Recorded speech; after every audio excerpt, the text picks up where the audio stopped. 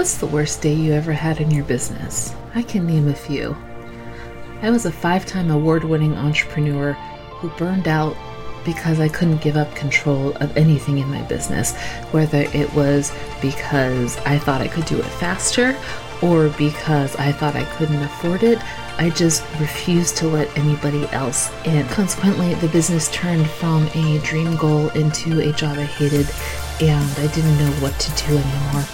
In 2015, I closed my business, walked away, and started a whole new life. But I didn't know what I wanted to be when I grew up after that.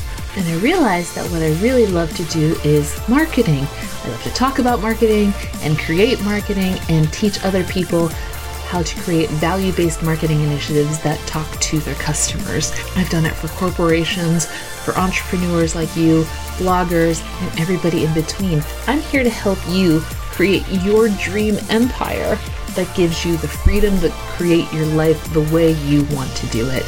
My name is Megan Brame. This is Stop Sucking at Business. Let's go. Hey guys, Megan here. This episode is going to be a little different.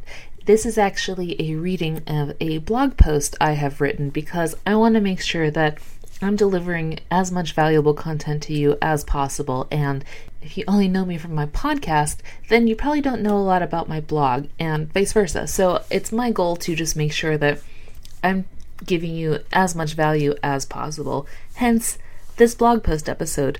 Now, this is going to be read by Lisa. And to be totally transparent, I was going back and forth on if I should let you know that Lisa is AI. She is not a real person. She is artificial intelligence who reads these blog posts. But I figured that it would probably just be better to be transparent with you that this isn't a real person. This is an AI app. But I don't want that to, I guess, cloud your take of this information, because I picked this blog post because I thought it was really valuable and wanted you to learn it in this month when we're talking about similar things.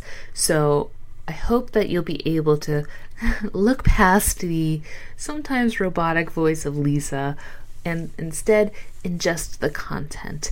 And I promise that we're going to get better with this and make it less choppy, but I figured that it was best to just be totally upfront and tell you that this is my content read by AI, and the goal is to just make sure that you're getting as much value as possible. So I hope that you'll be able to kind of, overlook a little of the details with her voice.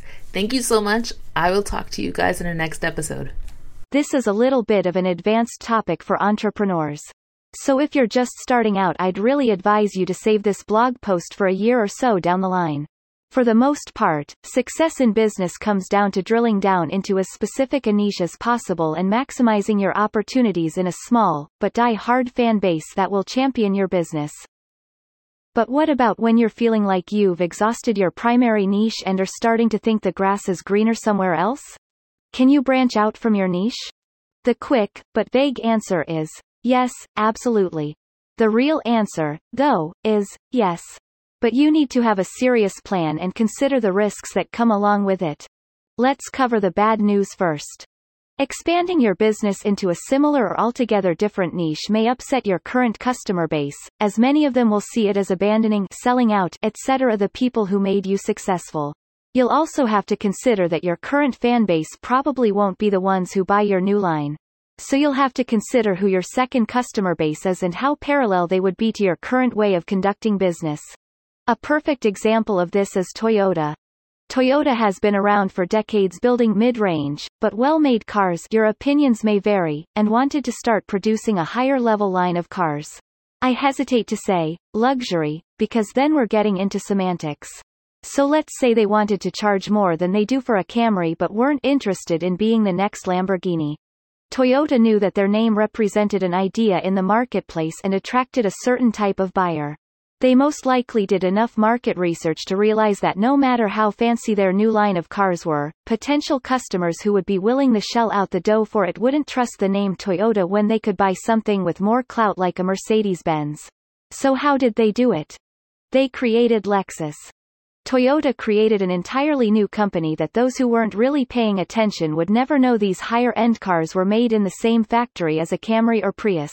They wanted to branch out and expand their market share in the automotive industry but knew they'd never be successful if it was simply under the Toyota name. My point to all of this is that if you're feeling your niche is tapped out, or you've burned out, but you want to expand into other markets, know that you're essentially going to have to start from scratch. A different customer requires a different marketing strategy, packaging design, customer service policy, pricing structure, etc., etc., etc. Some other things you'll need to consider. Do I have the employee structure that can handle a separate client base? Think about the logistics that come with appealing to a new crowd. Social media, shipping, and packaging, if physical products, customer service, finances, marketing, events. Think about the logistics that come with appealing to a new crowd. Social media, shipping, and packaging, if physical products, customer service, finances, marketing, events. Can my current business float this new niche? Consider the startup costs that come along with branching into any new area. Where is that cash flow going to come from? Do you have the capital from your current business to float this new one for a year or more while it gains traction? Consider the startup costs that come along with branching into any new area. Where is that cash flow going to come from? Do you have the capital from your current business to float this new one for a year or more while it gains traction? How transparent are you going to be with your new and old customer base? I don't believe you should actively deceive your customers. But do you plan on publicizing one end of your business to the other? Or do you feel it's better that everyone just stays in their own lane? This is especially important to consider when moving into a more luxury market or downgrading into a more mass market. I don't believe you should actively deceive your customers.